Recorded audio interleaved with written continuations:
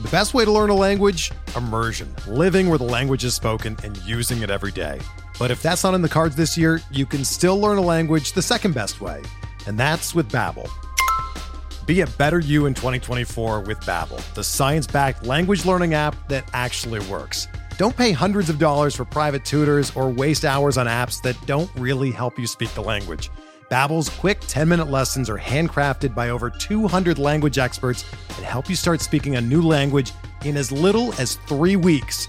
Babbel's designed by real people for real conversations, and their tips and tools are approachable, accessible, rooted in real-life situations, and delivered with conversation-based teaching, so you're ready to practice what you've learned in the real world. Here's a special limited-time deal for our listeners. Right now, get up to 60% off your Babbel subscription at babbel.com/Blue Wire. That's 60% off at babbel.com/Blue Wire, spelled BABBEL.com/Blue Wire. Rules and restrictions apply. Before we get started with today's episode of Benched with Bubba, let me tell you about one of our sponsors, Draft. If you love fantasy baseball, then you need to try our new favorite app called Draft. It's daily fantasy baseball, but not like the other guys. On Draft, you play live snake drafts with other people, just like in your season-long league. Drafts last just for one night. Once you're done drafting, that's it. No trades, no waiver wire. Just set it and forget it.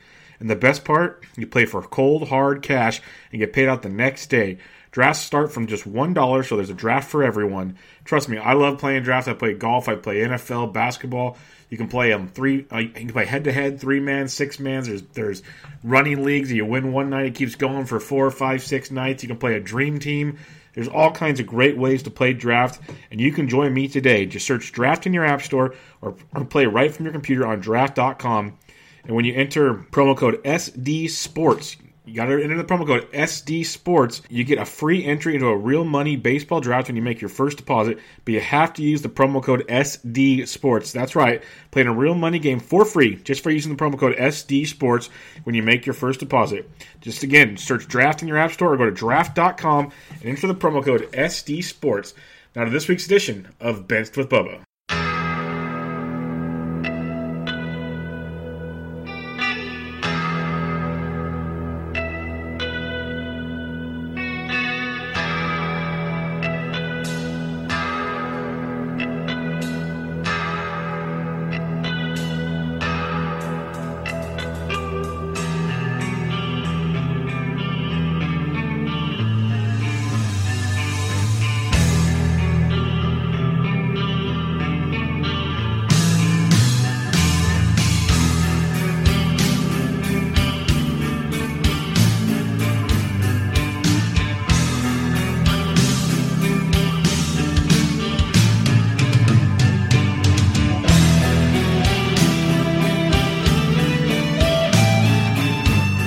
And welcome back, everybody, to another episode of Benched with Bubba, episode 95. I have a special guest on tap tonight to talk some fantasy baseball and dig into the, more in-depth StatCasty and new metrics that people are looking at on the baseball landscape these days.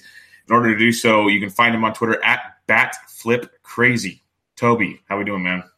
We're doing well, Bubba. Thanks so much for having me on the show, the podcast today. I really appreciate it.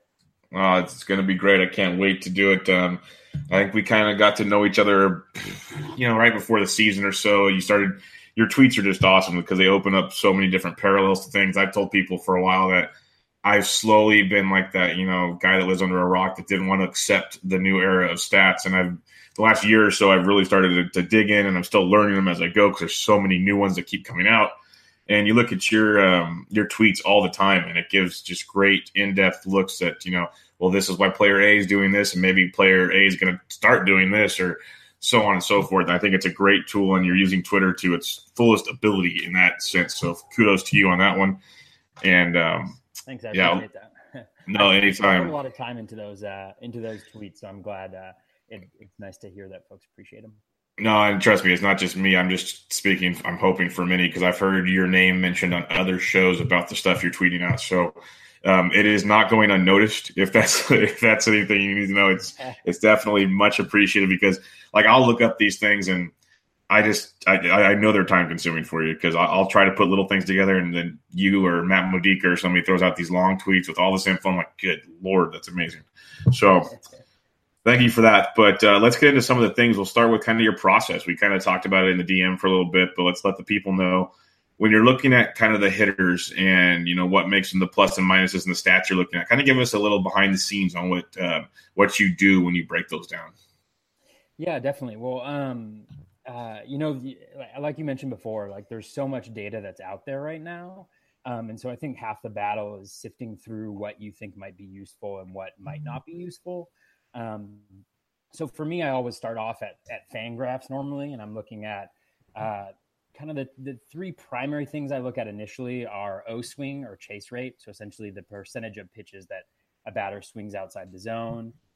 Contact and swinging strike percentage, mostly contact with hitters, just because swinging strike rate, the denominator is pitches, whereas contact is how many times somebody's swinging. So if somebody's not swinging at a lot of pitches, then their swinging strike rate is going to look low. Somebody like a Rhys Hoskins, for instance. And then I also look at hard hit rate. I don't actually love hard hit rate as a stat, but I think like it gives you a pretty good sense of how hard people are hitting the ball. And so those are kind of the three I start off with. So O-swing with trace rate, you know, the lower the O-swing, essentially the better. That person is showing that they have a good eye, good plate discipline.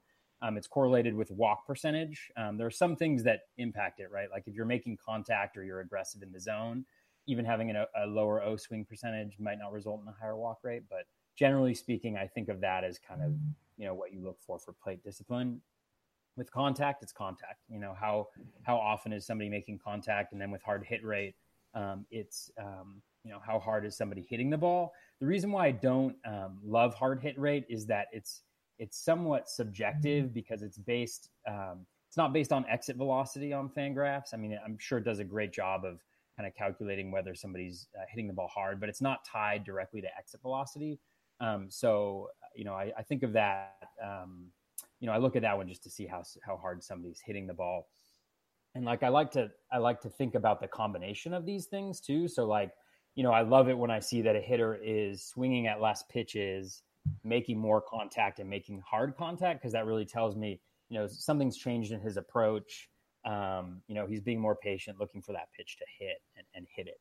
So those are kind of like my three ones that I go to initially. And then always looking back at somebody's career. It's much easier to do this when somebody has a career you can look at, and really looking at, okay, you know, if his O-swing percentage is down, he's swinging at less pitches outside the zone, but his walk rate, you know, is the same or is worse. You know, that might be a situation where you can expect the walk rate to increase as long as those skills increase. So I'm really looking at skills here as opposed to stats. So those are kind of the primary three. I could talk for days, so I apologize in advance for this, but about these. And then I always go to xstats.org, which is this great website that Andrew Perpetua writes for Rotographs and Fangraphs put together. And essentially it looks at every batted ball based on both exit velocity and then horizontal and vertical launch angle. That's where it's different from some of the expected metrics that you see on like Baseball Savant. And then it calculates a hit percentage as well as, you know, what type of hit it would expect that to be. And based on that, he's able to put together like expected average, expected home runs.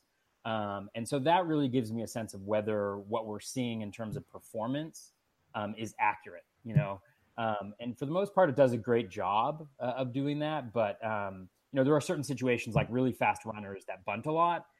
It's not good at factoring folks like that. So you have to think about, you know, putting together both the skills that you look at and the expected stats. And then let me know if you have any questions as I go through this. Yeah, one thing I do want to ask you is because these are all different stats of different metrics and samples and everything. And what I'm wondering is, what kind of sample size are you looking for? What part of the season before you start letting these stats kind of sink in? Okay, this is something we can go off of. Because that's always kind of a hot button topic, depending on which person you're talking about, of what is the right sample size for these stats. Yeah, well, one of the reasons why I like to look at skills, I mean, there are certain skills that that are more reliable over smaller sample sizes. I'm not like a statistician at all, so I apologize if I'm using the wrong words to describe these things. But you're using the better words than me, so you won't fool me. So you're fine. Sweet. I really look from the get-go, right? And I think with sample size, for me, it's a matter of like, how sure am I that this is going to continue? Because when you look at some of this stuff, right, you can have these huge fluctuations, right? You had, Paul DeJong is a great example. I know we're going to talk about his injury later, but like he started out and his strikeout rate was like 40%.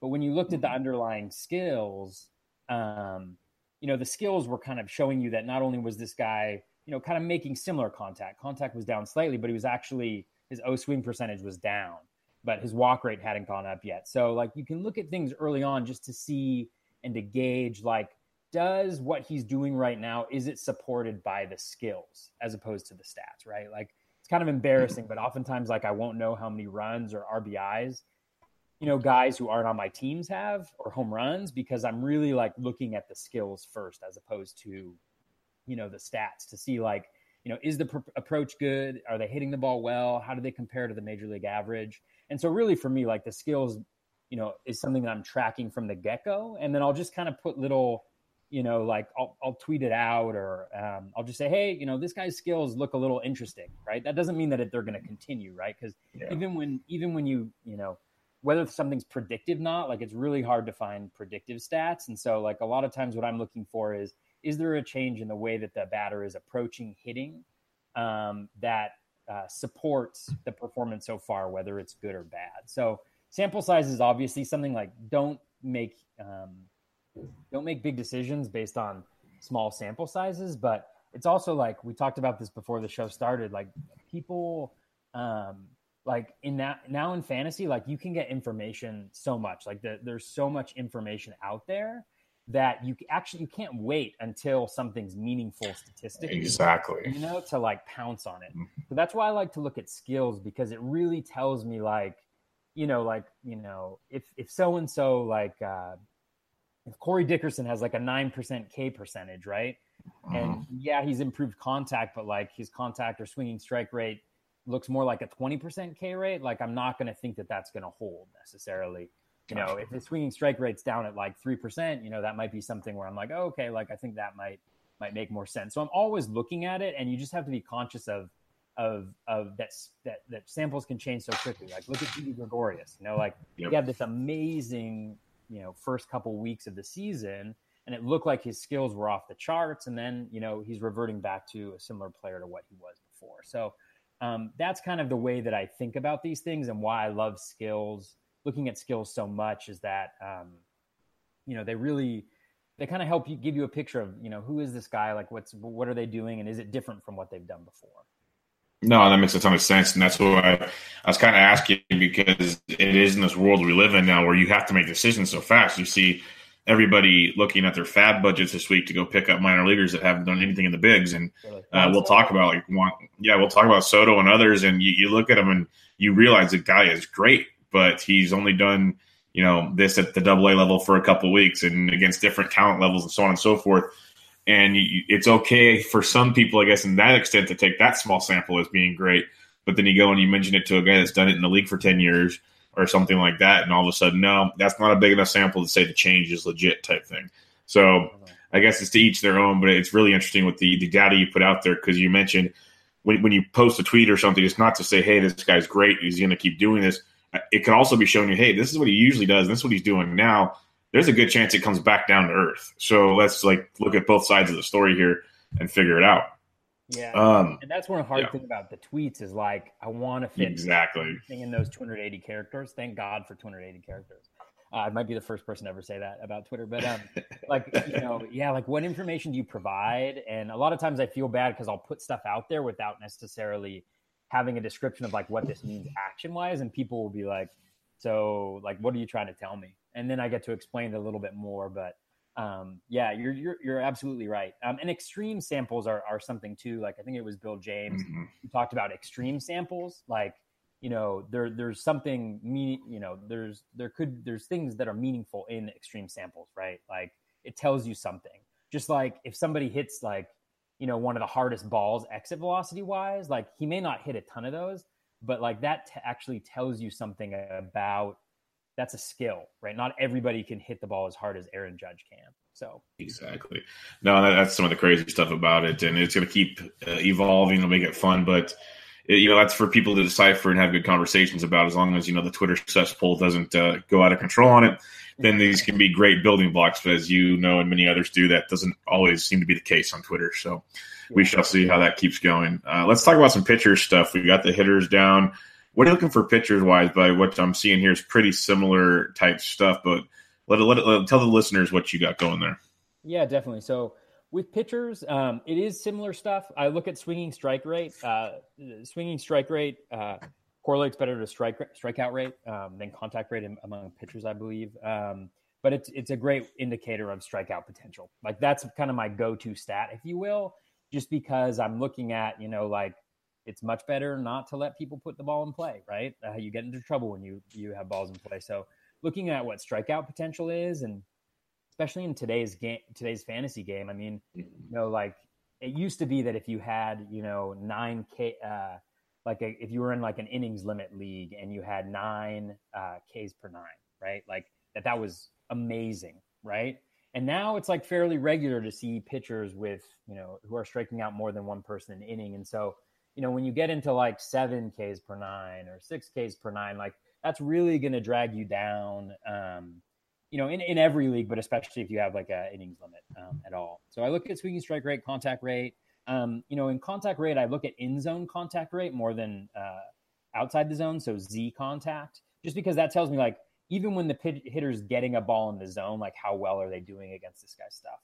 I look at K- walk percentage. I mean, that's probably like the best indicator of how good a pitcher is, because it looks at both strikeouts and control. And then I look at O swing too, because O swing, somebody with a high O swing, like, that helps limit their walk rate, because when they're throwing it outside the zone, people are swinging at it. And it also means that they can, they can get away with a little worse control. And then when I look at looking at somebody's control, I look at first pick strike rate, seeing where they are, and then zone percentage, to see whether like somebody's, there's a lot of guys like, Jameson Taillon is kind of like the guy that I go to as like a perfect example, right? He came out of the gate super hot, but when you looked at his swinging strike rate, it was the same as always, right? And it's well below average. So like, his K rate was higher, but you knew that was coming down. And similarly, his walk percentage was about the same as normal, but his first pitch strike percentage was like, mid 50s or something like that. And his zone percentage was pretty similar. So he was getting behind people in the zone. So that was kind of like a red flag for me. So looking at that, and I think the challenge with this is that like, and Eno Sarris just had an article where he had I think it's the command plus stat. And there are different stats out there for command, but that's something that's really hard, right? You're really looking at strikeouts and control. It's really hard to get a gauge on command, but it's good to see that there are more stats out there that are coming out to look at that. And then I also use X stats for pitchers, right? Especially looking at like, their BABIP, versus their expected BABIP, their a WOBA versus their expected WOBA, kind of like for a little bit more of a comprehensive look to see, who's overperforming or underperforming their batted balls in play. And then when I get super detailed, I like to look at pitch splits. So if you go into Fangraphs and you go into splits, and then another tab there is pitch splits, you can actually look at how each pitch does. And so I like to look at comparing past seasons, like how is this pitch doing?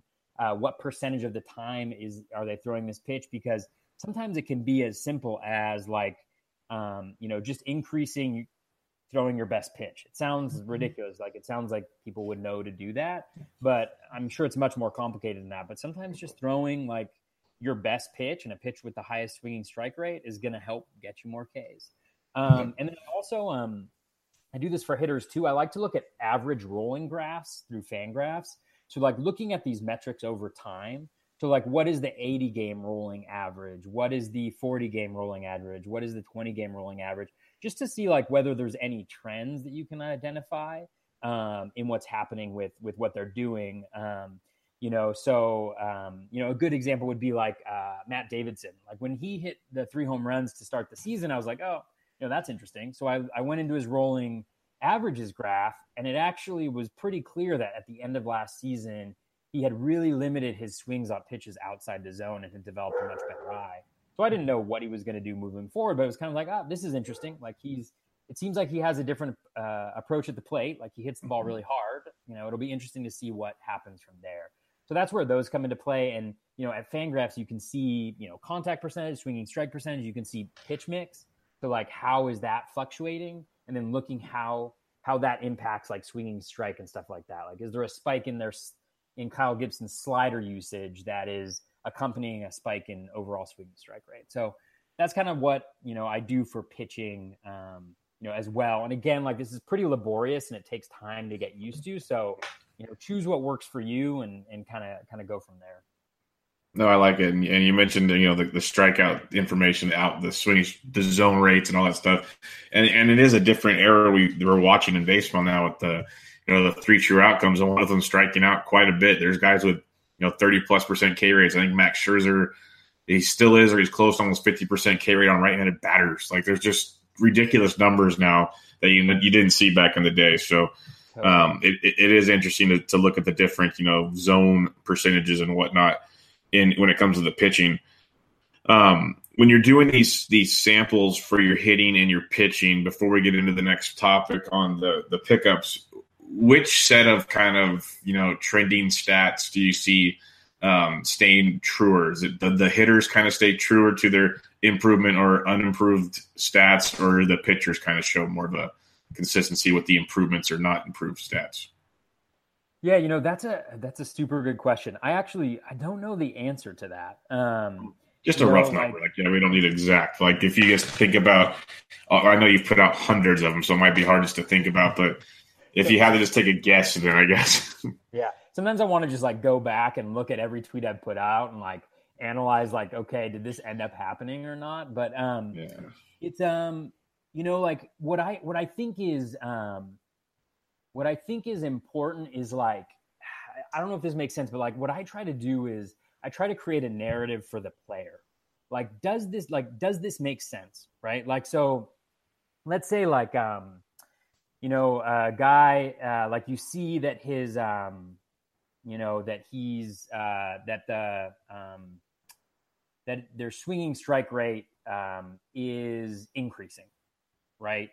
A lot, but the K percentage is not, increasing, right? Like a hitter is, the skills are saying that something is supposed to happen and it's not happening. Like the reason why I love O-swing for hitters is because not only does it tell you like about walks, but like it really says like this person's locked in. Like this person knows the zone. Like they're swinging at better pitches. And so like if I very underrated these days. Very underrated these days. Yeah, totally. Well, like guys that are hard for me are like Javier Baez, right? For this season, I was like,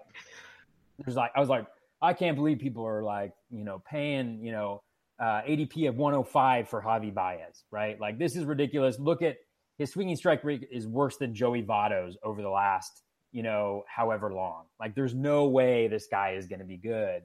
And look what he goes and does like at the beginning of the season. And I'm sitting here like, oh, well, I missed that one. I said the same thing about Didi Gregorius about home runs, right? Like he's always way over expected home runs. Like he always, like last year he had 25. I think he was at 15 expected home runs. His average home run distance was like 337 feet, right? Like 25 home runs at 337 feet. Like how do you do that? He hits 10 home runs. So like there are guys that are going to break it, but a lot of times like it's looking for that story. Like do the pieces connect?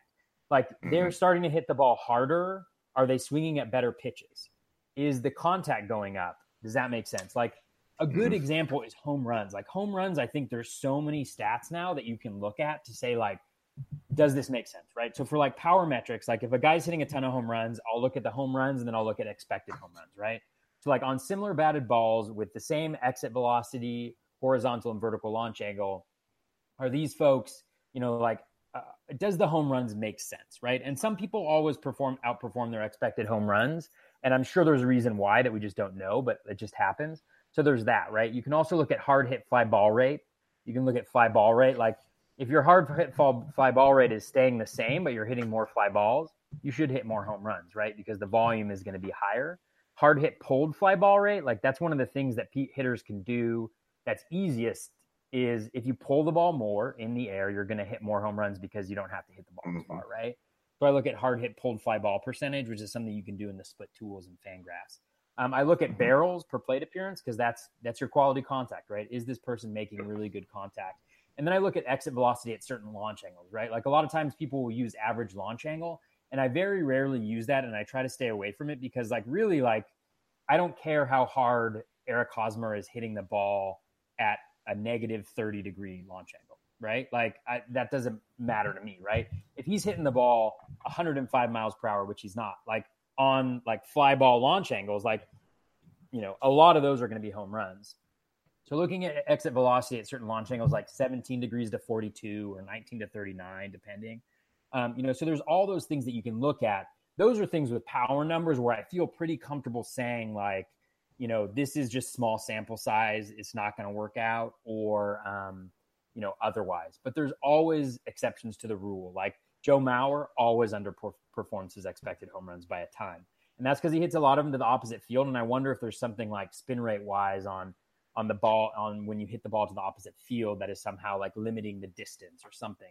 I don't know. But like, you know, there's so many different ways to go at it. And, you know, sometimes you're going to be right and sometimes you're going to be wrong. But I think when you look at the skills instead of the stats, I think more often than not, those are going to point you in the right direction. No, I completely agree. That's kind of where I go back to when I used to just be more of I watch what's going on. I see what's happening. I believe what I'm watching on the field. But then now that we have all these great stats that kind of portray that idea, that logic, like you're talking about with the pulled percentages and other things like that, that you can actually put, you know, pen to paper and analyze a lot more than just saying, hey, this guy's crushing a lot of balls to right field. It's a lot different. So a little justification goes a long ways. Kind of last question on this topic here. What when you're looking at your hitters and your pitchers and all these different changes and so on and so forth, everything we just talked about, what do you have to see to make you start pulling the triggers on ad drops in your fantasy leagues? Yeah. Well, I think, you know, what we talked about earlier is so fitting, right? Is oftentimes you don't have the time. You don't have that time to like make the decision. And so what I'm really looking for is do the skills support the improvement, right? So like somebody like a, you know, and even that, like it's not, you know, it doesn't always, you know, work out, but like a good example would be like Daniel Robertson on the Rays, right? Like he's somebody who, you know, I took a look at his skills, you know, a couple weeks back, and I don't think he's actually had a very good couple weeks.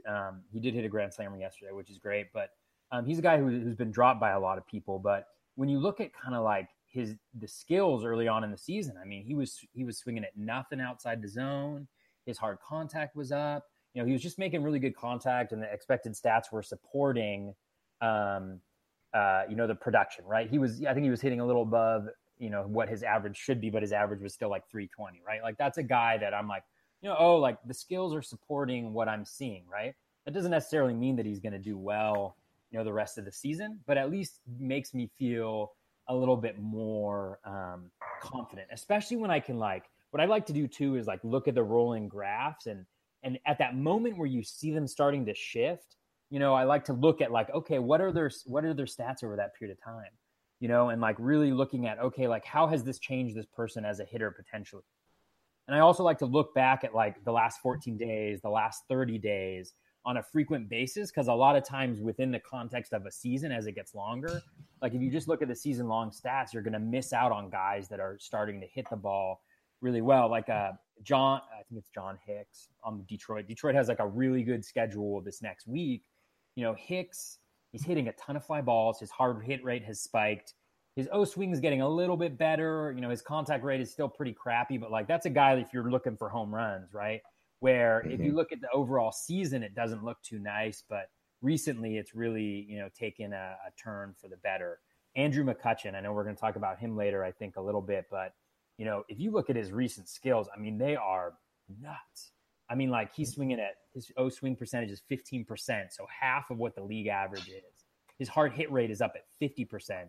You know, his barrels per plate appearance is up 3% over last year. His hard hit rate is up 10% about over last year. He has 3 home runs, 5.3 expected home runs. Like, we saw what he could do over a month period of time last year with the Pirates around this time. So that's a guy that I'm maybe targeting in a trade or something like that. So it really is about like looking at how the skills change and whether there's stats that support that, or in a lot of cases, like the stats don't support that yet, but like the skills show you that this is a really good player over the last little bit.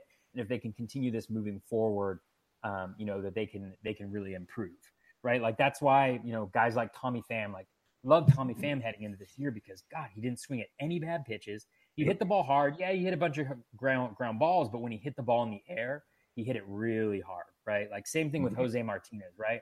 Like he, if you looked at the whole season, he was nowhere within the leaders, but when you looked at his stats and his X stats and his skills, right? They all said 300 hitter, doesn't hit a lot of fly balls, but when he hits fly balls, he hits those things hard. So, those are examples of where you can use those smaller sample sizes to really make decisions. And I think, especially on trades, like if a guy is like, if the skills are saying this guy is going to break out, then, go for him. Like Alex Bregman, I put up a tweet, like I love Alex Bregman because those skills are so good, so he's a guy like that I would be targeting in trades because I think he's going to go off the hook, right? He just had a home run stolen the other day.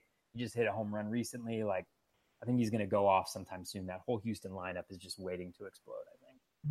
Well, yeah, and the generic way to say it is what I like to say a lot is, after a while, baseball's such a great game and there's such a history and, so much of a sample of year after year after year, you get the back of the baseball card comes into play. So they look at Didi Gregorius and he comes off to that hot start and he's still having a great year when you look at the stats, but regression was coming.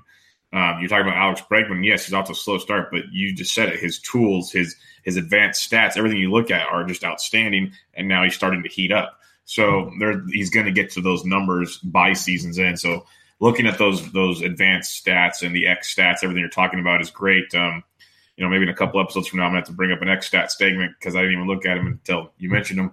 But there's a lot of X WOBAs and what the actual WOBA is and stuff like that, where you can really – you kind of pick apart what's going right, what's going wrong, and who should be improving. So definitely some really good stuff to look into and more. I know as the data keeps getting better and better with this year's sample size, you've been using a couple different tools and tweeting out different stats. So it should be really cool to see where that keeps going and seeing which players, the X stats start to show the truth type thing. So it'll be a lot of fun there. Totally.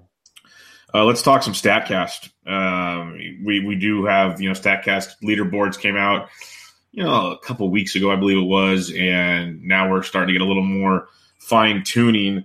Real quick, you have some 0 to 42, 17 to 42 degree guys, and then you're 17 to 42 with plus 95 miles per hour, more of a launch or a barrel type hitter, and then 100 miles an hour plus.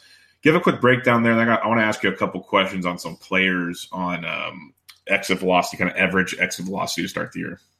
Yeah, definitely. Yeah. So, like what a lot of the times some of the tweets that I put out are what I'll do is look at balls in play, right? Like we have a sense of what the best balls in play are, right? Like if you want to have a high average, like hitting the ball, 10 degrees to 26-ish degrees is like a great way to go because you're hitting line drives that are over the infield, falling in front of the outfielders, or if you're hitting them hard, that are going to the gaps or, can be home runs even at the higher end of that echelon. So we kind of know what the good degrees are. Like some of this is, I haven't actually done the analysis to know exactly like what, what the launch angle breakdown should be. But when you're hitting the ball, what I'll look at is what is the league average on these balls in play, right? So for instance, if you hit the ball over 100 miles per hour, anywhere above 0 degrees, right? The major league batting average is 708 and the slugging is 1590, right? Jeez. So on average, you are getting a base hit in between a single and a double. And a lot of times it's a lot more than that, right? So those are quality hits. I just saw Josh Bell hit one 52 degrees that was over 100 miles per hour. And I was like, wow, that's fairly impressive. So I might have to bring it down to 42 degrees or something like that. But these are really, really solid contact. And so you look at the leaderboard for that. Top 10 right now is JD Martinez, Jose Abreu, Mookie Betts, Manny Machado, Mike Moustakas, Chris Davis, Justin Upton, Freddie Freeman, Mitch Haniger, Mike Trout. So like you look in the names that are on that search that like these are guys that are really, really good. But what I like to look for is like who are guys who are kind of like hanging out there that you wouldn't necessarily think about. So like for me, like Jose Martinez is number 15. And this is actually not exit velocity, but this is the number of times they've hit a ball like this. Jose Martinez is number 15, right? Like that's really good. Teoscar Hernandez, like he has been one of the unluckier hitters. He is actually crushing the ball. Like he has the highest average exit velocity between 17 and 42 degrees. I think it's like 101 miles per hour of anybody, right? Bigger than Judge, bigger than Stanton. And yet I think he has like 6 home runs right now, but his expected home runs is like closer to 10, right? So like guys like that, where I'm like, that he's hitting it a lot. And then you can also look by percentage of pitches. So like one of the things that I would love it if Baseball Savant did a per plate appearance. And it sounds like they're going to. I actually asked that question, but like percent pitches really doesn't help that much. But you can also look at by percentage of pitches to see if there are guys with smaller samples who are hitting it well. Like you can see a guy like that, like Trey Mancini is a guy who's hitting the ball really hard. He's had some regression in contact, but he's making good contact. Ryan Zimmerman's up there despite being injured. He's a guy where it looks very similar, everything that he's been doing except for the results.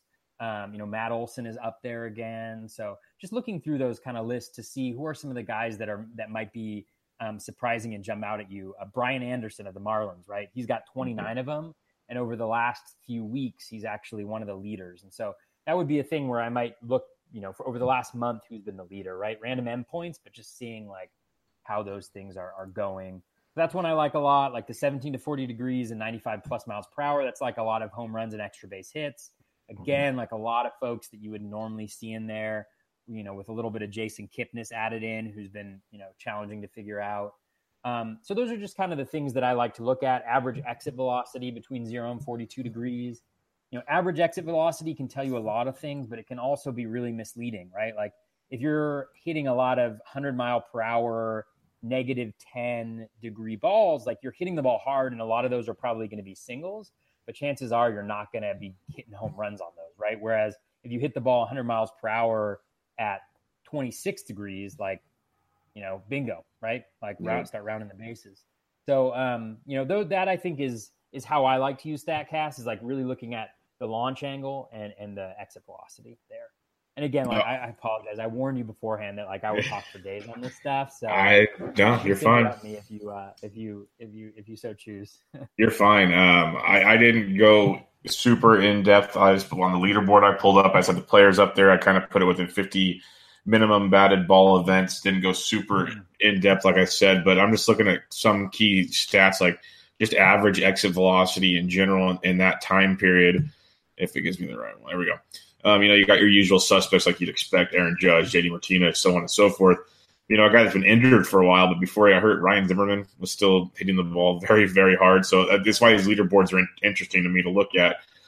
You go down a little farther, a catcher that's caught fire the last couple of weeks, Jorge Alfaro. There's another guy to look at, Kidris Morales, so on and so forth.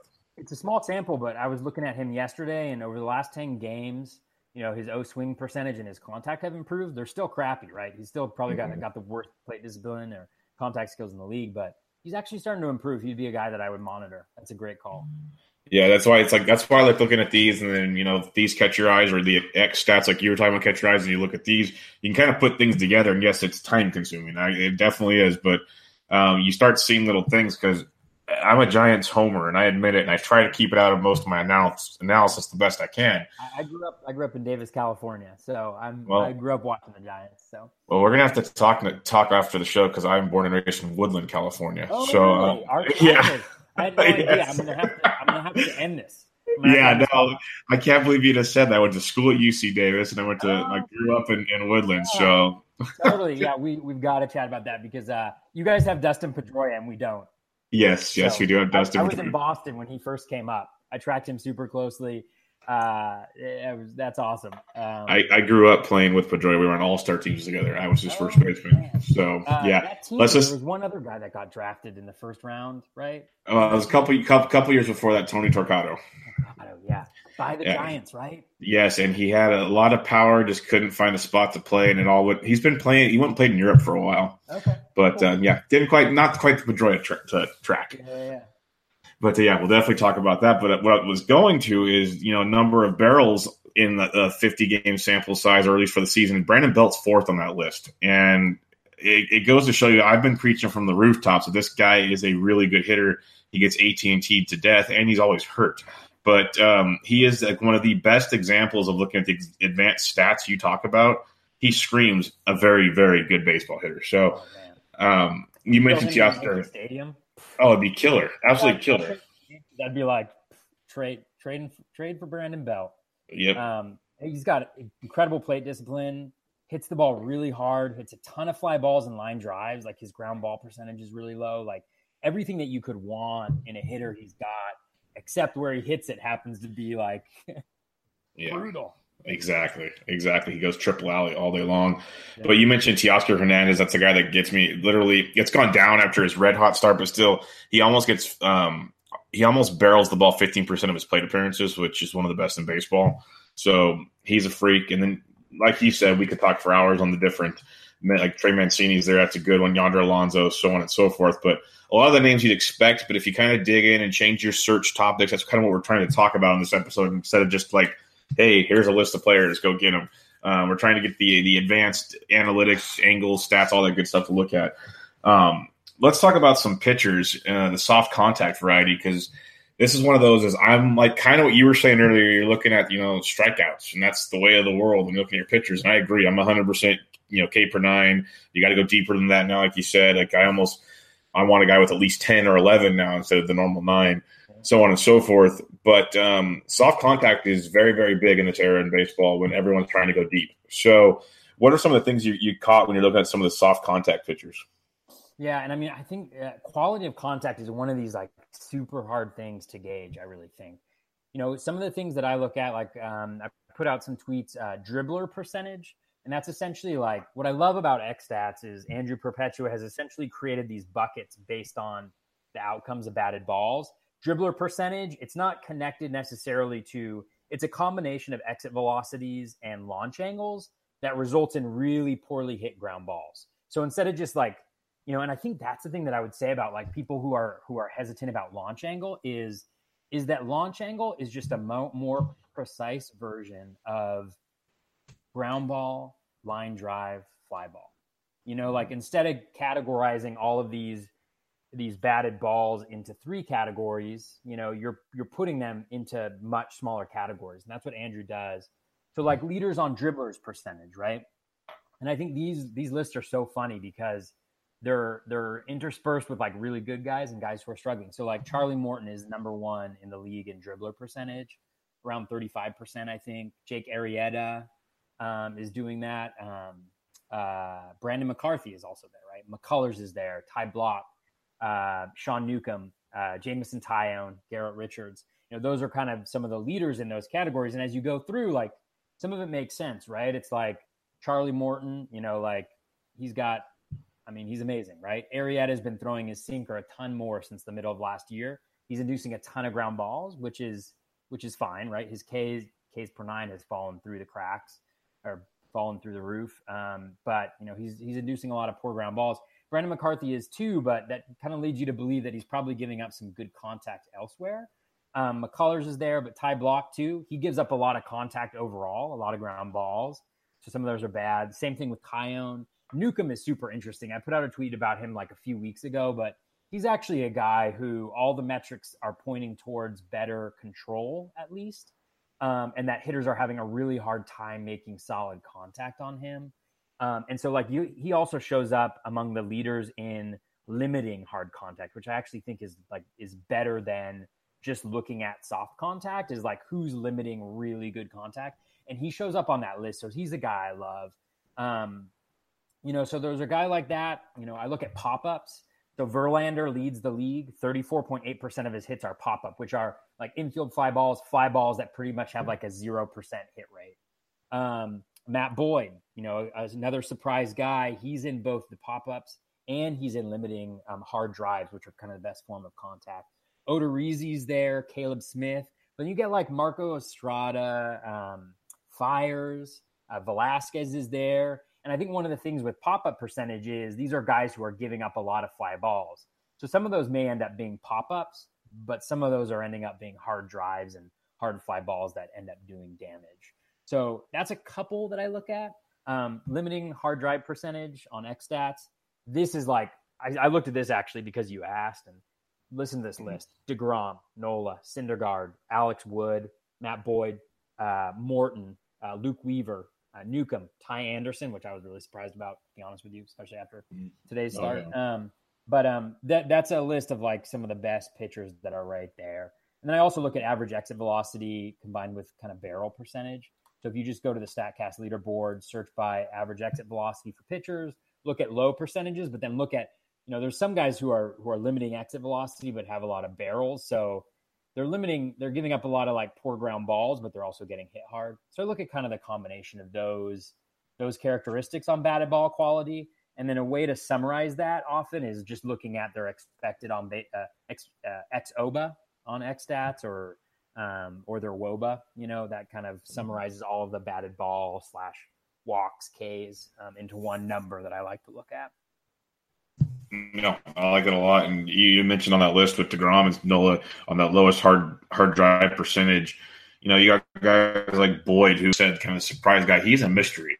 I think I've talked about him 3 or 4 times already this season on my podcast. And it's just like, you keep thinking, okay, well, the Matt Boyd's going to show up. And then he starts to have a start where, part of it was bad, but the rest was good. And then you look at the final stat line, and in the era, if you believe in quality starts, he had a quality start, and he had a lot of strikeouts, and he just keeps getting it done more often than not. And that's why I like these. You mentioned guys like Estrada and another, but on that same leaderboard, Luke Weaver is a guy that's been polarizing to many. They can't figure out where last season went. But obviously, you look at these kind of stats, they're better. His last couple starts have been much better. Newcomb's just a freak this season, and so on and so forth. So I definitely like looking at stuff like that. It definitely opens your eyes to what you're looking at. Yeah. Let me talk about some hard – we'll do the hard percentage guys, lower hard percentage guys instead of just soft contact in general. You got DeGrom and Nola and Verlander, so on. But the leader on Fangraphs right now, 21.5% hard contact rate, and this guy is tilting to me to no end, is Jake Arrieta. Do you have any just quick thoughts on Jake Arrieta for the season? Because I'm not a big fan. Yeah, no, I don't blame you. I'm trying the search to see who's got the lowest. The thing with Arrieta is that this actually started in the middle of last year. June, he was giving up a ton of home runs.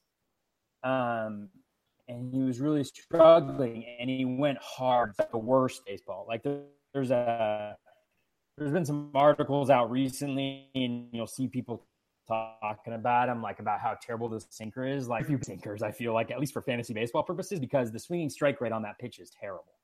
And so, like, do not expect Jake Arrieta to somehow, unless he changes his pitch mix, to improve.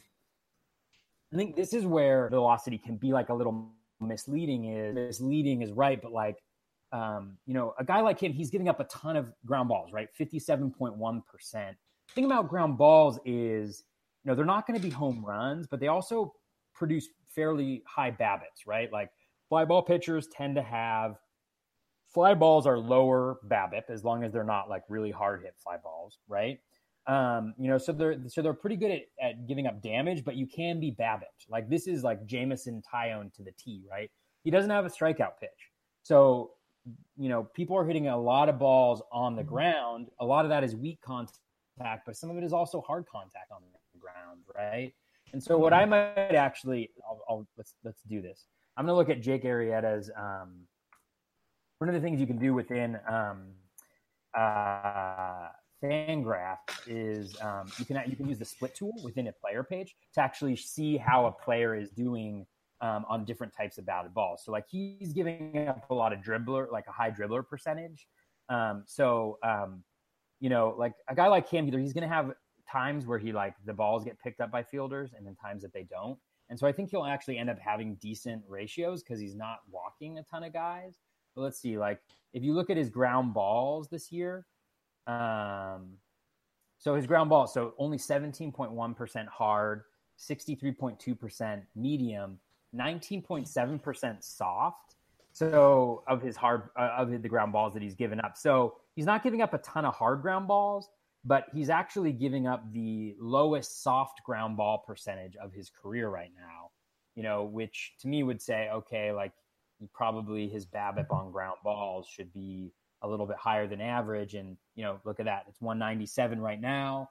It was 177 last year, 118 the year before, 173. So it makes sense that he would have like a little bit of a little bit of a worse ground ball profile than maybe this year. So that's just like, I would stay away from him because I just think like the 6 Ks per 9 is going to hurt you one way or the other. Like you can handle the ratios if you have a ton of Ks on your team, but he's a guy, maybe he goes on a hot streak. I'd look to get rid of him, maybe go for a guy who has a little bit higher K upside.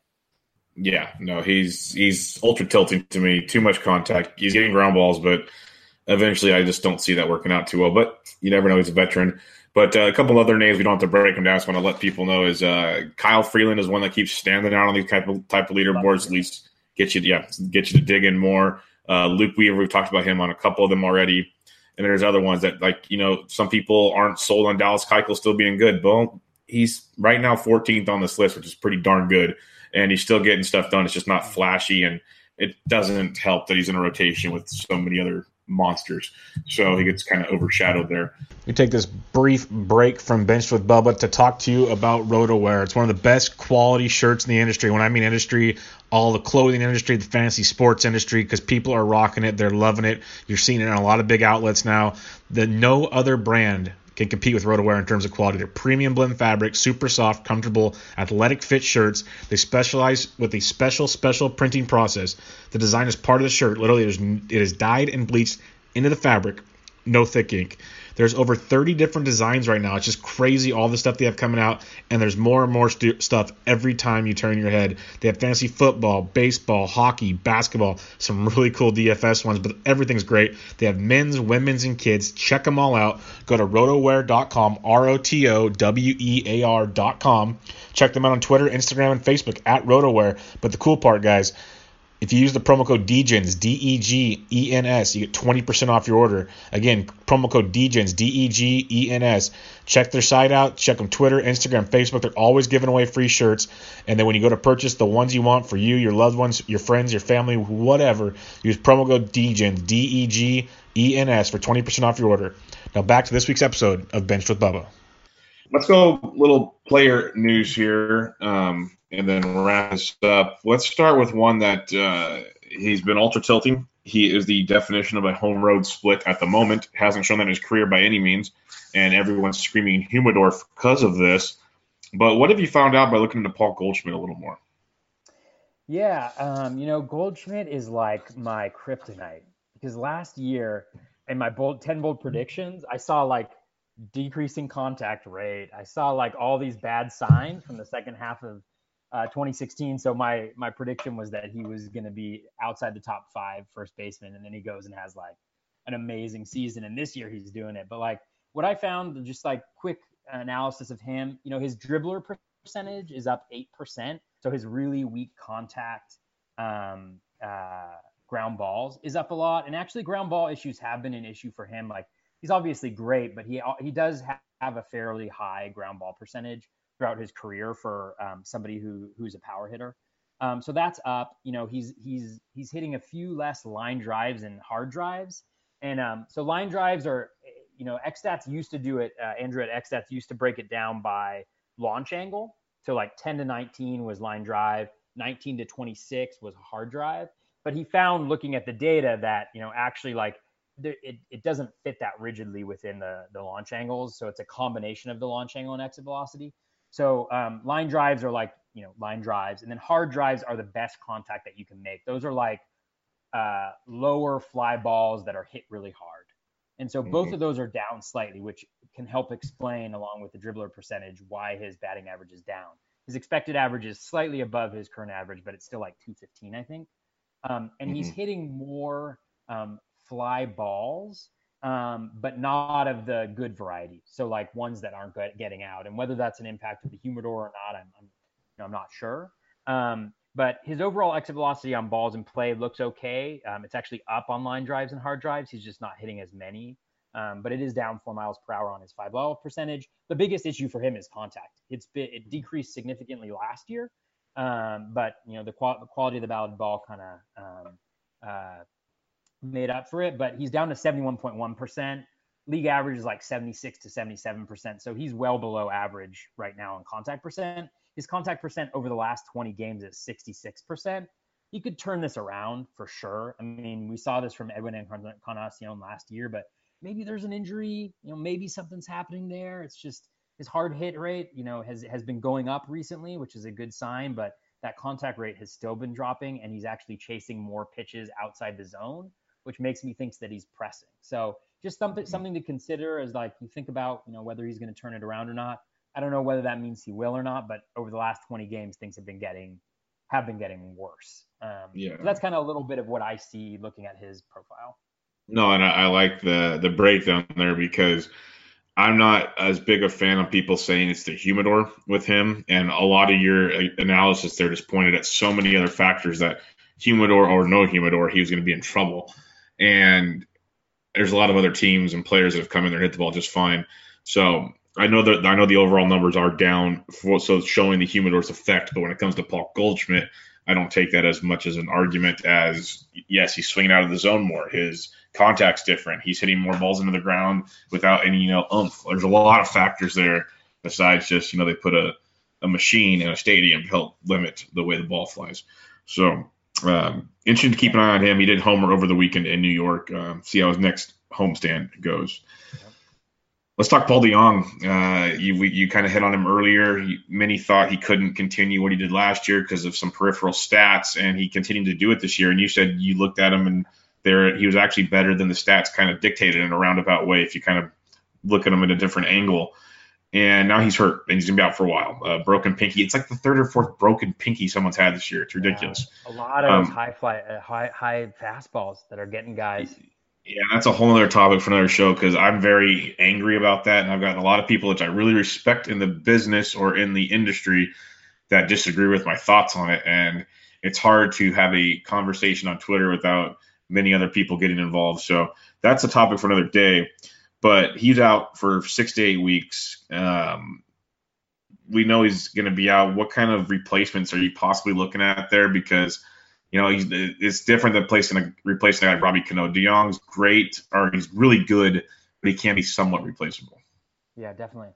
Yeah, it's really unfortunate about DeJong because he was really starting to turn it on, and he's a guy who the rolling graphs are so helpful because he's a guy where I wasn't big on him because I saw high K percentage, higher swinging strike rate. This is just a guy who has a bad approach at the plate. But if you look at his rolling average, his rolling 40-game average or 80-game average, he's a dude, he's constantly improving. He's always getting better. And you saw that happening this year. And it's really unfortunate. And it was a bizarre play. He got hit in the hand, and they initially called it a foul ball, and he didn't react. And then Matheny and then we're like, did that hit you? And he was like, yeah. And they ended up doing the review, and he ended up getting hit in the hand. And so it was just this bizarre play where it's like, man, you want to get on because it was, I think, bottom of the 8th or something like that, and they were rallying. But anyways, for DeJong, the guys that I would be looking at, Shallow, one of the benefits of him is he had second base and shortstop eligibility. Mm-hmm. So you could be looking in a lot of different directions. So some shallow replacements of 12-team leagues, surprisingly, Addison Russell is only owned, I think, in, I want to say 38% at 12-team leagues on Yahoo or something like that. So he's a guy who, who I'd be looking at. He's actually, improved a lot of the skills, similar contact, a little bit more selective, hard hit rate's been going up. Brad Miller is another guy. He's a little tough in shallower leagues because he does get platooned against lefties, but he has been hitting the ball really well. He's got a great hard drive percentage. And so if you're looking for power, just realize that, he may sit. He's playing against the Red Sox this week, and I think he's going up against 3 lefties. So early this week, he's not going to be a good play. Daniel Robertson from the Rays, with the injury to Hechavarria, he's going to be a shortstop every day. A great approach at the plate, gets on base a lot, gets you some runs.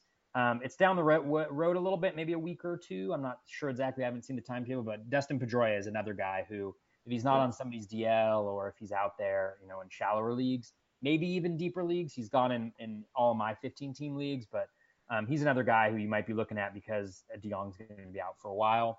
Deeper leagues, and actually, Nico Goodrum is a name that's been around in deeper leagues for a little while as somebody to kind of plug and play, but with Jeimer Calendario getting injured and being out for a little bit, he's getting everyday at bats. He's a guy who has speed. He's got power. He's got his approach is improving. O-swing percentage is improving. Contact rate is improving. Hard hit rate is improving a lot, and he's actually got a decent fly ball percentage. So if you're looking for a power speed guy, I might actually look to him. Tigers have a glorious schedule this week. I can't remember exactly. They're going against the White Sox and somebody else who's atrocious. So they're like on the ESPN weekly forecaster, they have really high ratings. And then I'm also looking at Miguel Rojas, is another dude who, I don't necessarily believe it, but the approach is better. Hard hit rate is up. The approach is much better. Hit 2 home runs today. So maybe you can, strike it while it's hot with him in some deeper leagues. Yeah, Rojas is a guy that he went yard again today. For DFS players, he's always a target of value because he does have that upset like you're talking about. He's hitting good of late and has those big games from time to time. Nico Goodrum is definitely a guy on the radar. I put the bids in on him, I think, in every 12-plus deep league I have right now because injuries are galore, and he's, middle infield eligible, outfield eligible. He's got eligibility everywhere. He's hitting in the middle of the order. He's got playing time, like you said. I don't mind rolling the dice while he's hot and then, getting away if you have to, or maybe this is the thing that sticks. You never know. With the good thing about teams like the Tigers, they have nothing to lose by trying to play these guys, and they're going to probably make more trades in the season that he might still have playing time as we go. So I don't mind him at all. Absolutely. Let's talk about another guy that could be a replacement for him because he's back. He's on the same team. He's got middle infield eligibility, and he's played shortstop in the past, so you never know what Mike Matheny's going to end up doing there in St. Louis. But Jed Jerko, a guy that, notoriously people talk about as he crushes left-handed pitching. Other than that, he's kind of whatever. But if you look at his numbers as a whole, he's been a very, very consistent player of late in the last few years. And there's really, playing time should be there. What is your thoughts on Jerko right now? Yeah, Jerko, he's playing really well so far. When I looked at the skills, everything looks pretty similar. His O swing is about the same as past years, but his walk rate is up a lot, and that's actually his zone percentage. Like the percentage of pitches he's getting in the zone is down like 5%. So I'd anticipate that actually wouldn't stick. So if you're in an OBP league, don't necessarily think that that's going to stick around. But his contact's down a little bit, so you might expect the K rate to increase a little bit. But he's hitting a lot of line drives. A lot fewer pop-ups. I think his pop-ups are down significantly, which is like the worst batted ball you can have because it literally is never a hit. Not literally, but like 0.001. Yeah, I know what you mean. Yeah. He's hitting. I looked this up yesterday, but he was hitting 292, and his expected average was 270, which is solid, right above average. He's getting a little bit lucky on home runs. I think 2.9 expected home runs, and he had 4 home runs, so tad bit lucky, but still well within the range. He's a guy for, I actually haven't checked this, but he seems like he always has a really strong first half and then falls off a little bit. So I think, if he's got shortstop eligibility in your league, I know there are some places he does and some places he doesn't. I'd say put him at the top of the list that I shared there because, in that lineup with the power, that you talked about, like, I think there's a lot worse options. Yeah, no doubt about it. Let's talk about a couple youngsters that got the call recently, and we'll save the bigger name for last here. But let's start with Austin Meadows, a top prospect on the Pirates system for a couple years now. Never really got a shot. People couldn't figure out why. McCutchen's finally out of town. Still didn't get the shot out of camp.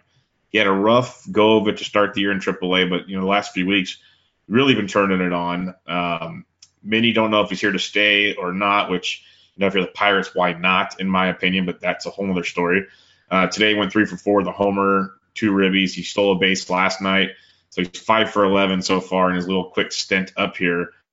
what are you doing with a guy like Austin Meadows? Because, everything in the minor shows he should be a pretty good ball player. Strategy aside, what do you do with a guy like Meadows? Yeah. I think he hit like 420 feet last night, which is a pretty good sign.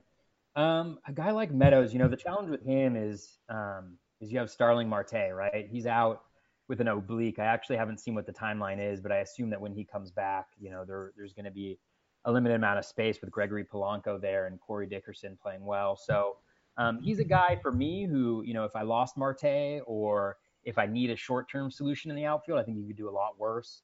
He's hit for average at virtually every stop in the minor leagues. Doesn't hit for as much power, but we've seen, the ball isn't as much of an issue this year from what I've seen and read. It doesn't seem like it's as juiced from everything that I read earlier on in the season. I don't know if that's still holding true, but a lot of guys have come with not a lot of pop, and whether it's an adjustment they've made at the major league level, the ballpark, whatever it is, they've hit for a little bit more power. So you could see it there. He also steals a decent amount. I think he already had 8 stolen bases in the minors this year. So, he's a guy who I think for me is a temporary solution, but certainly he has the skills to, like you said, to stick around potentially, but it's a crowded outfield. So I actually don't know if I believe what I just said. No, and that's the biggest problem. It's a crowded outfield. He should be one of the 3 guys out there, but it's the Pirates make a lot of odds. Like they just sent Nick Kingdom back down today. They'd rather have Joe Musgrove start on Friday. There's so many different scenarios there, and they've done it for a few years. The Pirates are one of those tilting teams. I think Meadows definitely worth an ad. I wouldn't go breaking the bank over him. If you get him for especially need of outfielder help, I think he's one of the top ones to go take a look at. So now let's talk about the profession that many want to bid for today. And I've had a couple people ask me questions on how much would you go for him? And everywhere I talk to, I've seen anywhere from like 45 to 50% of your budget, and I've heard some people say 75 to 80%. I'm like, oh my goodness. Yes, the Nats are saying he's going to play pretty much every day, which is good. I'm assuming that means he's even staying up once, if ever, Adam Eaton comes back. I was off the Adam Eaton train before draft even started, but you never know how that goes. We're talking Juan Soto, of course, and this kid is a freak. Many were saying was the next year, assuming he'd be up next year, not this year. This kid's awesome. What are your thoughts on him, and what percentage would you put down since you're the TGFBI is already ran, so you don't have to hide anything anymore. TGFBI. Well, unfortunately, I put all my money in TGFBI on Brian Zimmerman and Joakim Soria a couple weeks ago. So that's worked out well for me. Hey, you never know. You never know. I think everything you said is right on. I mean, this is a guy who started out the season in single A, still just 19, but he's low A. Yeah, like low, not even high, low A. Yeah, not even high A. He hit over 300 at each spot, 14 home runs and 192 plate appearances, I think, if my math is correct. One thing I recommend for folks who are listening who are on Twitter is, get on there and follow some of the guys who follow prospects, because there have been a lot of people who have been on him for a while. I don't follow the minor leagues as much as I probably should, and so I rely on a lot of those folks and their expertise to kind of take a look. But everything I've seen, I mean, the power is legit. If you just watch the swing, I don't know anything about mechanics, so don't listen to anything I'm about to say. But man, it looks smooth.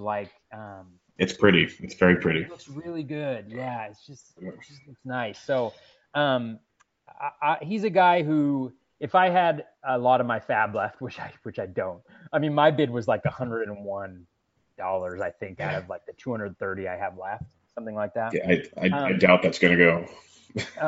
In some of my leagues, I have one league that I have about $830 left, and he'll be available next week.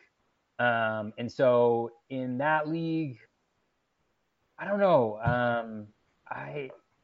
I think he's special. I mean, he seems like a guy who's special. So I might look like 40 to 60% potentially. only because and I think this is one of the challenges, right? He's a young guy, and I was like laughing earlier. I saw his first plate appearance and he struck out, and you could tell he really wanted to do some damage when he was up there. And I was just thinking okay, what percentage does that drop his fab price now that he's 0 for 1 with 1K? But everything I've read and seen, he is a difference maker, right? Outside of Vlad Jr., he is the hitting prospect. And we've seen age is much less of an issue.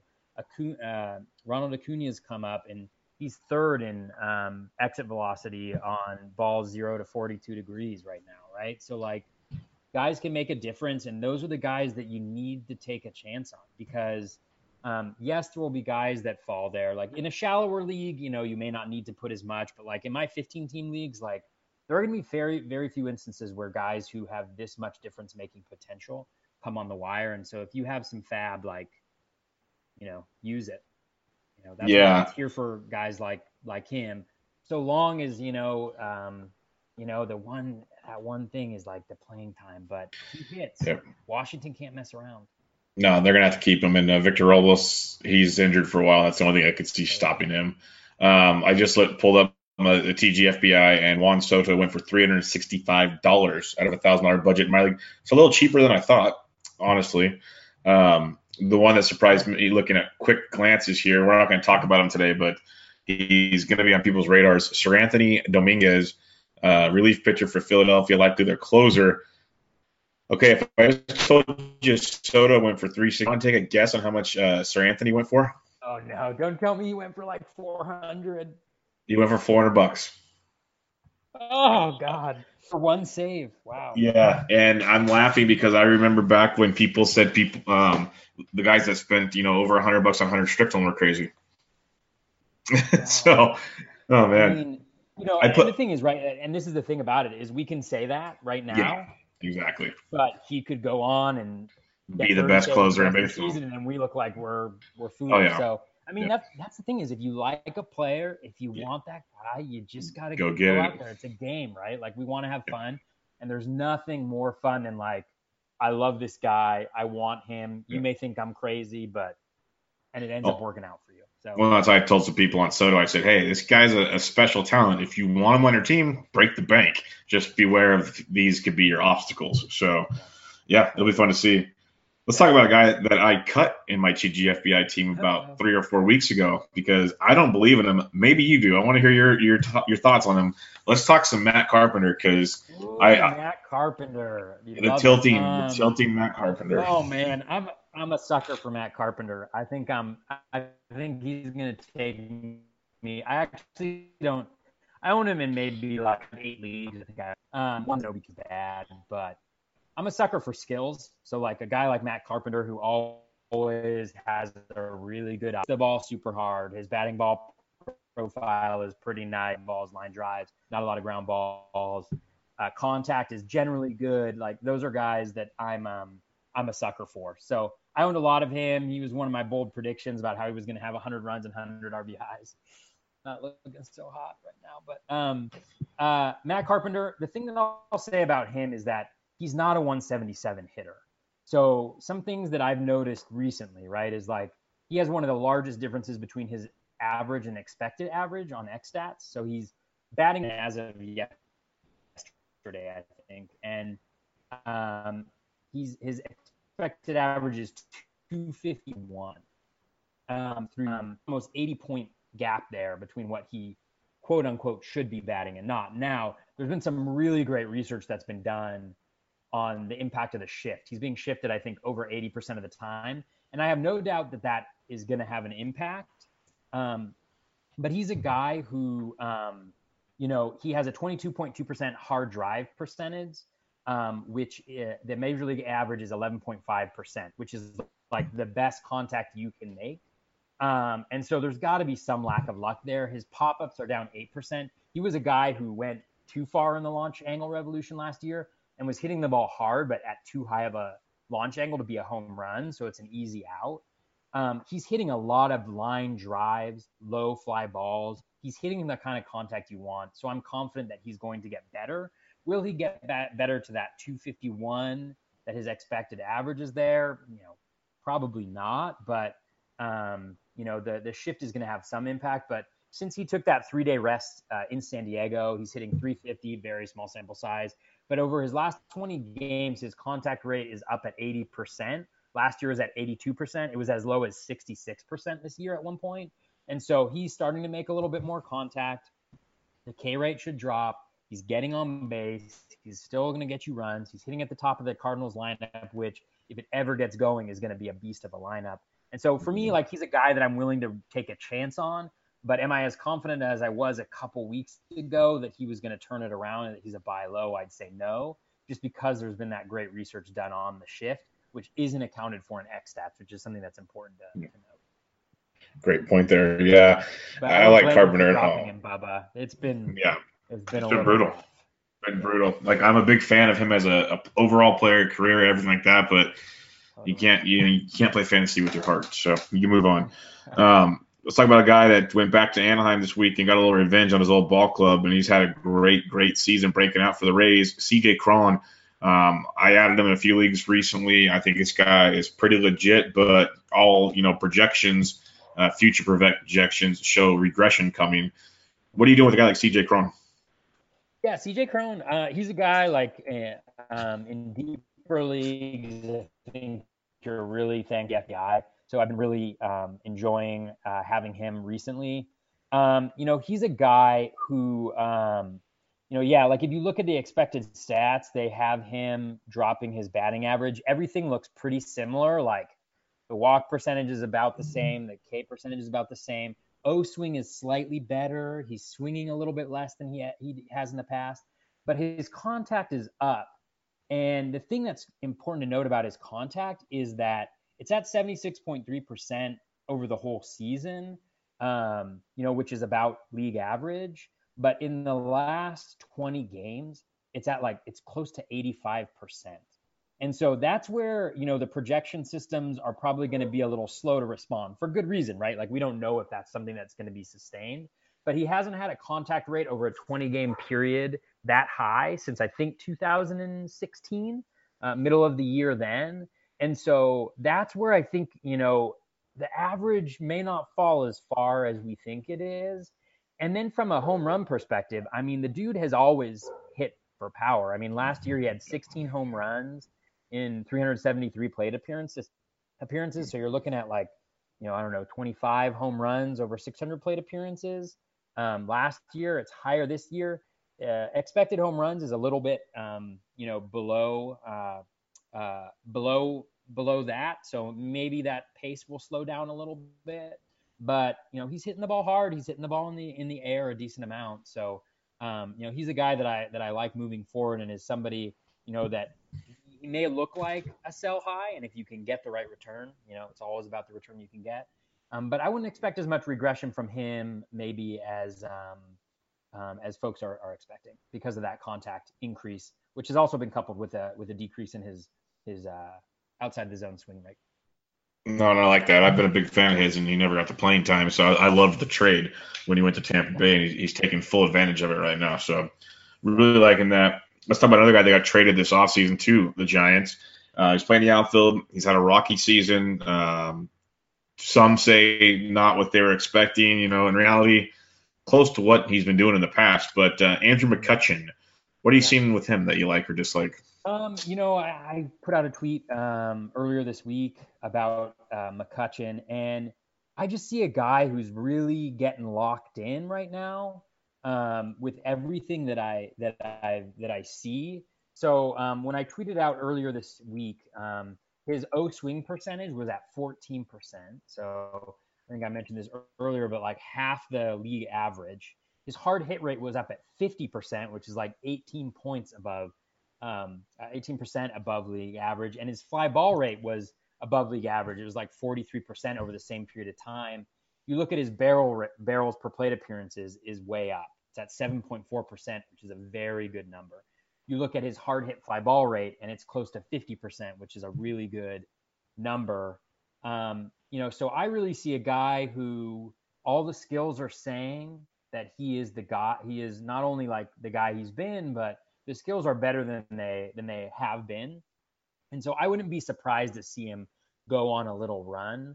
Obviously, like hitting in and AT&T is tough. Like they're your team, you know about that. But I don't think that explains it. Like he has 3 home runs, I think 5.3 expected home runs at this point in time, which doesn't sound like a lot, but that's like one of those things where like if you keep it at that pace for a while and then you have that surge, your season and the narrative around it can change really quickly. So he's a guy I would actually be targeting, and he's especially like good because he's one of these guys that contributes in all 5 categories. Like he's not going to hurt you in average. He's going to get you runs. He's going to hit a decent amount of home runs. He's going to get you RBIs batting there in the lineup, and he steals bases. And so guys like that, like even when they're struggling, like they're going to contribute something to your team.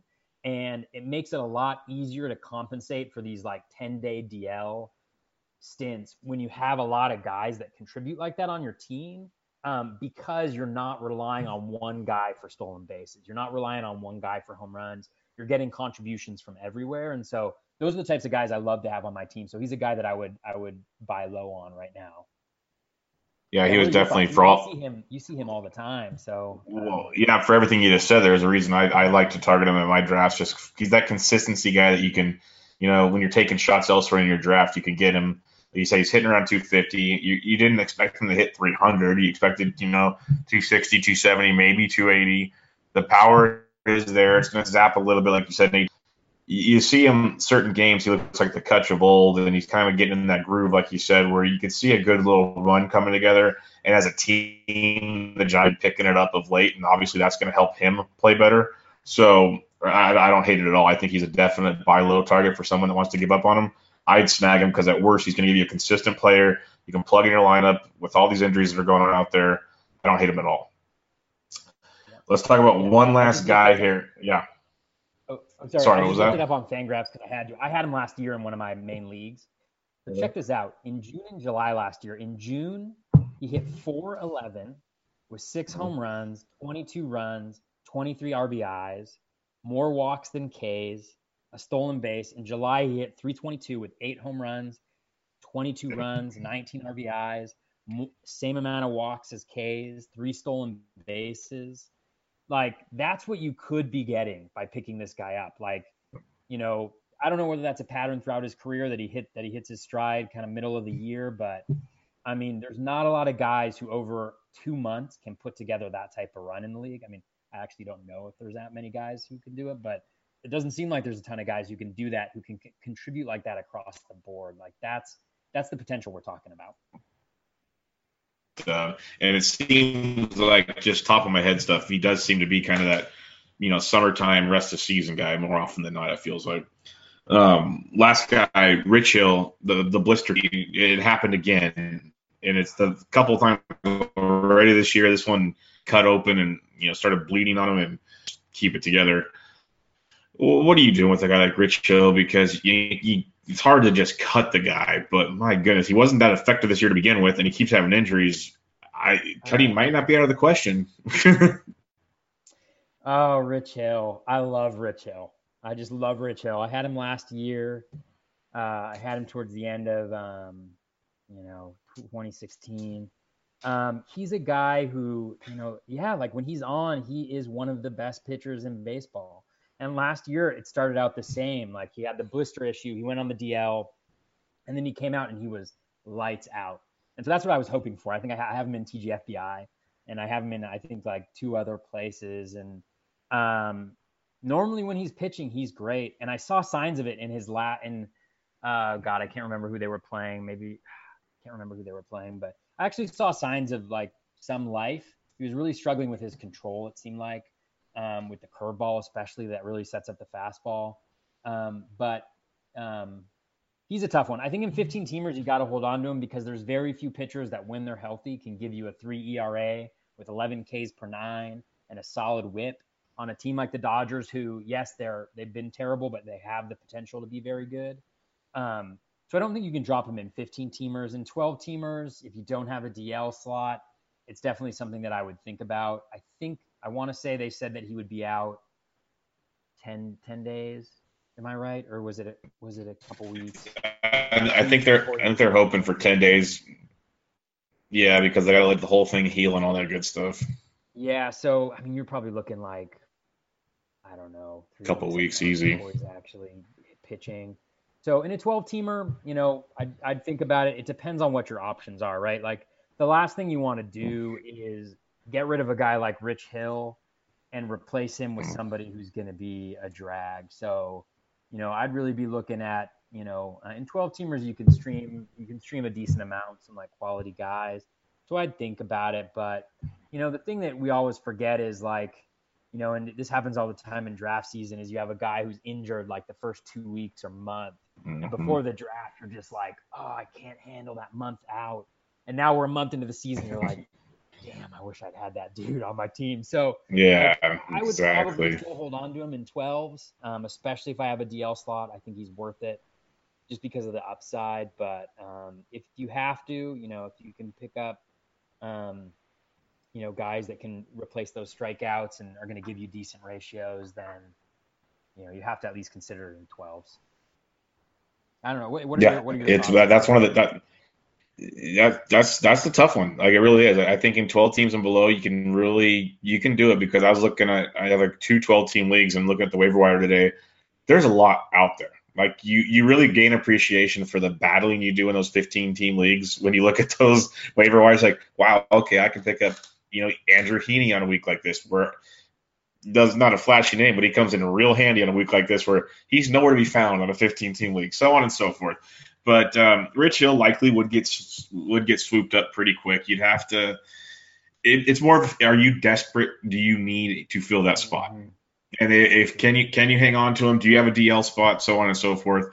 But just keep an eye on him, because I'm just worried these things are going to keep lingering, because this happened a couple times this year. He has a track record.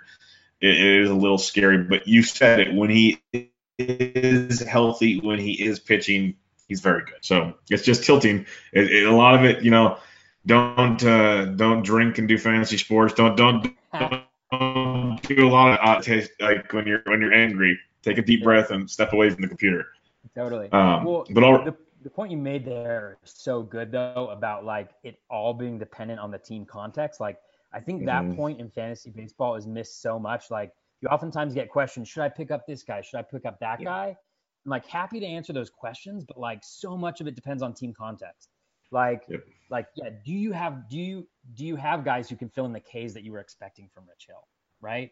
Do you, like the ratios, like who's available on the waiver wire? What's the replacement value you're looking at? Like, we oftentimes think about a player in isolation of the team, but like the team is even more important than, well, I don't know if it's more important than that player, but like, like it's so important to understand your team context and what you need, right? Like especially in Roto, like if, like it's great to go for a high stolen bases guy because stolen bases are important, but if you're already leading the league in stolen bases and you're getting it from a lot of places and you're not planning on trading stolen bases, like it may not be the most important thing for you to do, right? So that, I think you nailed it right there, like about how important the team context is for making these types of decisions. That's it. Is, like you said, people ask you point blank questions, trades, pickups. And I always tell them, well, what size is your league? Who are you replacing so-and-so with? Like, there's a million other factors than just, A and B that make these work. That's why I dropped Matt Carpenter in TGFBI maybe a few weeks before others would, where, every show you listen to or read, it's like, okay, he's still going to bounce back. Everything points to him bouncing back. And my team was going to make moves, and the guy on the waiver wire was going to help me right now. We're for another month, which he's about to right now. It would have buried me. So it's one of those things. Can you do it? What do you got? Because I have no bench space or nothing right now. It's pretty crappy. But team context. Reserve spots in TGFBI makes it really hard. Like to hold on to guys, it's tricky. To have 7, and there's it's my DL is full. I've got like Elvis Andrews, Avisail Garcia, Rich Hill, Carlos Martinez. Like they're just it's piling up. But you only got those 5 reserves. Got to use them wisely. That's what I'm worried about. Is my DL's full like yours, and pretty soon some of those guys are going to start coming off, and then you got to realize, who am I dropping? Like it changes. As we're in leagues with vultures, and they're going to just jump on that. Because when I dropped Carpenter the next week, he was over $100 in FAB. There were believers out there that were like, okay, you still got it. I was like, oh, please don't backfire on me. Please don't back. but you never know. Yeah. But all right, Matt man. Carpenter is the Ryan Zimmerman for me, where like I threw $313 of fab on him. Everybody was like, I can't believe he was on the wire. And like, I was like, I couldn't believe it either. This is going to be great. And then it's like, he plays 3 out of the next 7 games and then goes on the DL. And I'm sitting there like, oh well. I mean, Zimmerman, once he's healthy, if he gets healthy, I believe in him a lot. I believe. Yeah. Better. But all right, man, that'll wrap it up today. This was an absolute blast. Everybody, go check him out on Twitter at BatFlipCrazy. If you aren't already, you're missing out on the fantasy game. BatFlipCrazy.com. So go check all that out. And one thing I'm really looking forward to, our junior gets called up. His swing rates and everything you're going to break down are going to be outstanding because he hits just like his father. So he's going to break all the stat models to begin with. So that'll be a blast. I picked him up in TGFBI. I'm very much looking forward to it. I'm subtweeting everything the Blue Jays do just so that they, maybe that'll be effective in getting them to call him up. But I really appreciate it, Bubba. Hey, you having me on. Like, it's been a lot of fun. Really appreciate the conversations we have on Twitter. You're a great follow. I just really appreciate the opportunity to be here and talk a little bit. And I apologize afterwards for talking so much. and I'm all good with it because it was great content, and we'll do it again for sure. And on the Vladdy front, I saw about an hour ago the Blue Jays sent Urania down to the minors and said a corresponding move will be made soon for Tuesday's game. So you'd have to hope that's going in one direction. I think it was Smada. Yes. Who puts out like the TGFBI standings. Mm-hmm. He was saying that the steamer projections for Vladdy Jr. are like there's like 7 better rest of season hitters in Major League Baseball based on steamer projections in him. I'm like, that's my hope in TGFBI. It's a super competitive league. He's in the Trout category. Oh yeah, it's crazy. For sure. I'm excited about that. So yeah, that's cool. We'll see. Yes, we will. All right, everybody. This was Bench with Bubba, episode 95 in the books. Again, go follow him on Twitter at BatFlipCrazy. I'll catch you guys next time.